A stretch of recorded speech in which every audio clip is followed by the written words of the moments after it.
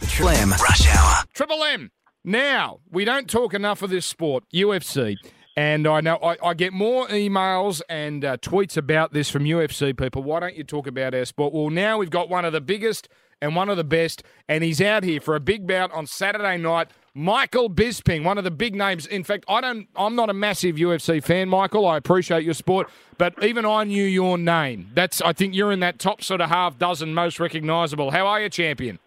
I'm very well, my friend. Thank you very much. Quite the introduction. And can I just say, it sounds like a very learned bunch of listeners that you have requesting that you cover the UFC more. Good for them. Well, sort yourself out, mate. Well, I'll tell you something.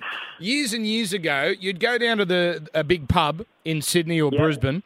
It'd be chockers on a Sunday afternoon if there was a title fight boxing bout on. Sure. Now, once a month, you cannot get into a pub that is showing UFC. What was the big turnaround? Say 15, 20 years ago, this sport was niche. It had its popularity, but it was niche. Sure. Now it's mainstream. How did this happen?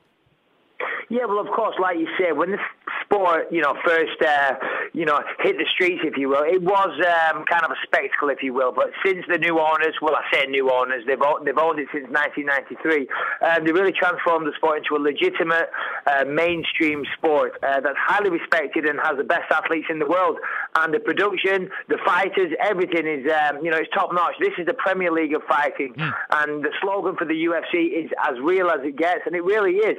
And, listen, everybody loves to watch a good fight when it's the best, highly skilled, trained fighters in the world, and that's what you get in the UFC. The best guys facing the best guys all the time. So it truly is one of the most exciting sports you can watch. I agree with that. I've got a theory that maybe 15, 20 years ago, non-MMA people saw this as thuggery, as brutality. How did the sport change the perception that, yes, it does have its brutality, but this is a sport of strength and skill?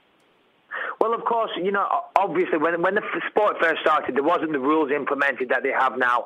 As I say, and it was kind of marketed the wrong way. Two men enter, one man leave, all that type of thing. That isn't the case now. As I say, the Nevada Athletic State Commission, they brought in, a huge set of rules, regulations, and weight classes, things like that. And they cleaned up the sport. They gave it some stronger rules, as I said, and then slowly but surely, everybody came around. They gave it the recognition and the respect that it deserves. Of course, along the way, there was detractors, if you will, but as I said, fortunately, everybody now, they've all got on board and they realise what a wonderful sport it is. We're going to get to you personally in a moment, but let me ask you about the main man, Dana White. What makes him so good? He seems to be this wonderful visionary.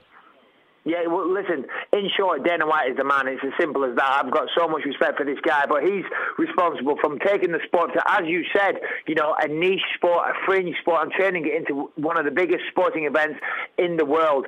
He had the vision. Him and his partner, Lorenzo Fertitta, they put their money where their mouth is. They invested a huge amount of money. And as you say, a fledgling sport, they turned it around into the most successful combat sport in the world. Dana is a visionary. He's a passionate man. He's a huge fight fan, and he's a fantastic businessman. So he's the perfect man to have at the helm of such an extreme sport like the UFC. Does he have total authority in the sense of, does he say, right, Bisping, you are fighting Rockhold, and that's the end of the matter? Yeah, well, of course, Dana is he's the president, They also have a matchmaker, his name is Joe Silver. He kind of helps make the matches. Right. But Dana, and as I say, Lorenzo, he's the owner as well. Those guys, they put the matches together. And if they say, listen, you're fighting him, you're fighting him. And that's always been a benefit of the UFC.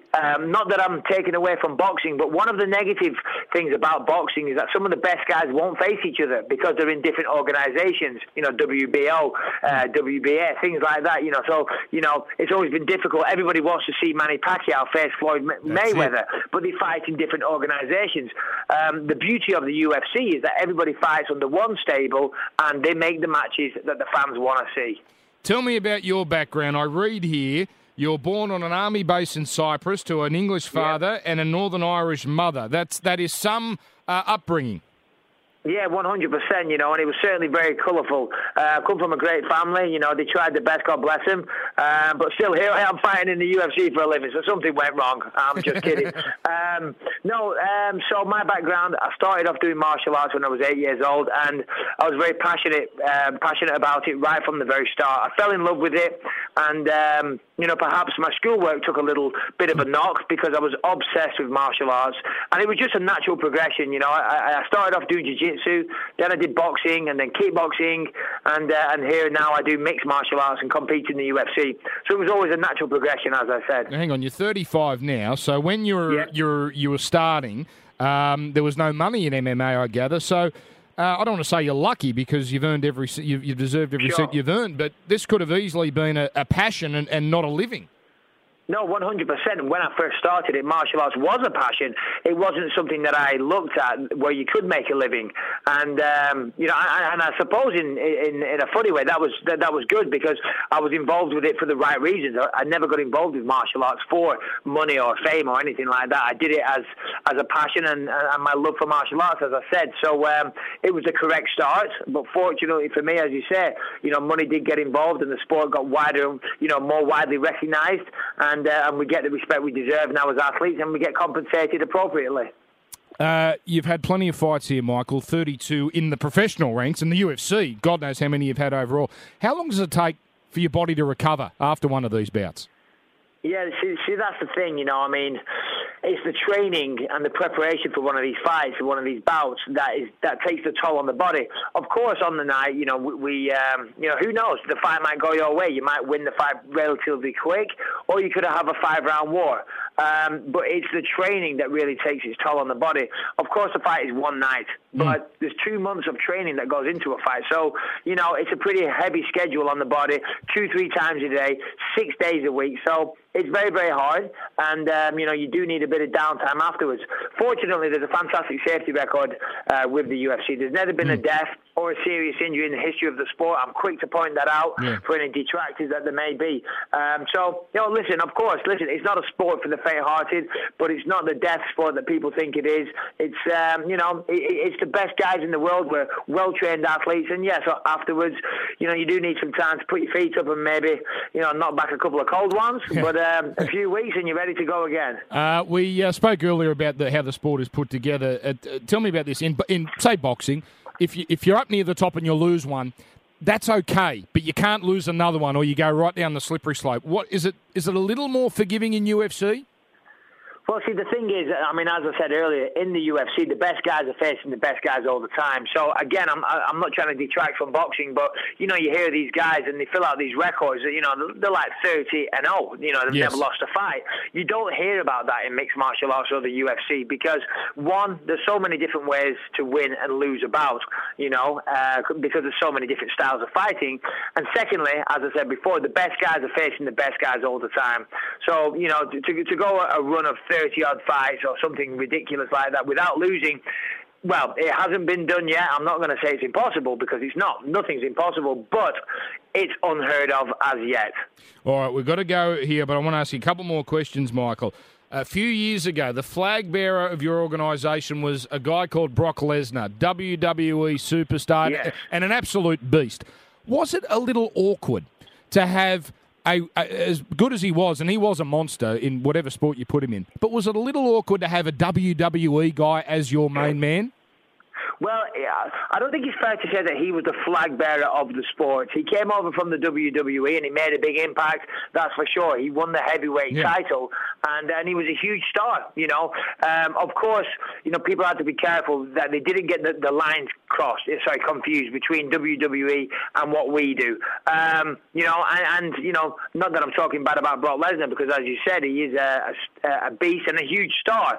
But he won the title, but he didn't keep hold of it for very long because this isn't the WWE and you have to fight properly. And it wasn't long before we see him got knocked out. So and he exited the sport. But that said, there is talk of him coming back. He's a huge star, and you know, he would be an asset to the UFC. Okay.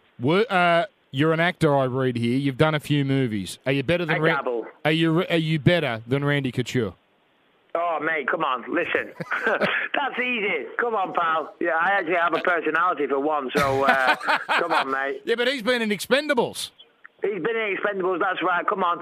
I'm just getting started, pal. You know, you've got to start somewhere. Okay. You know, give me some time. I don't want to get on your bad side. I read you're a Van Damme guy.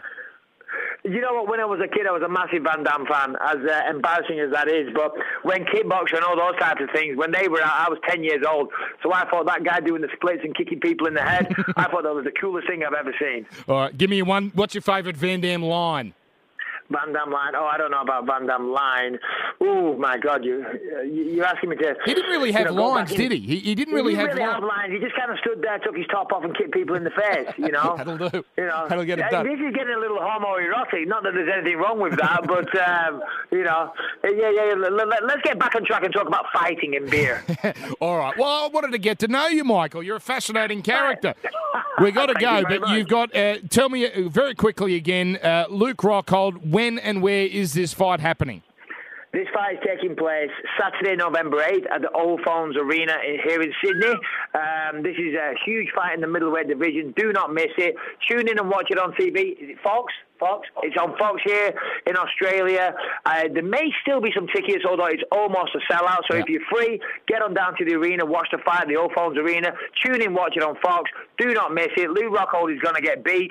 And for any Australians listening, I expect to be cheered. Okay, I'm part of the Commonwealth.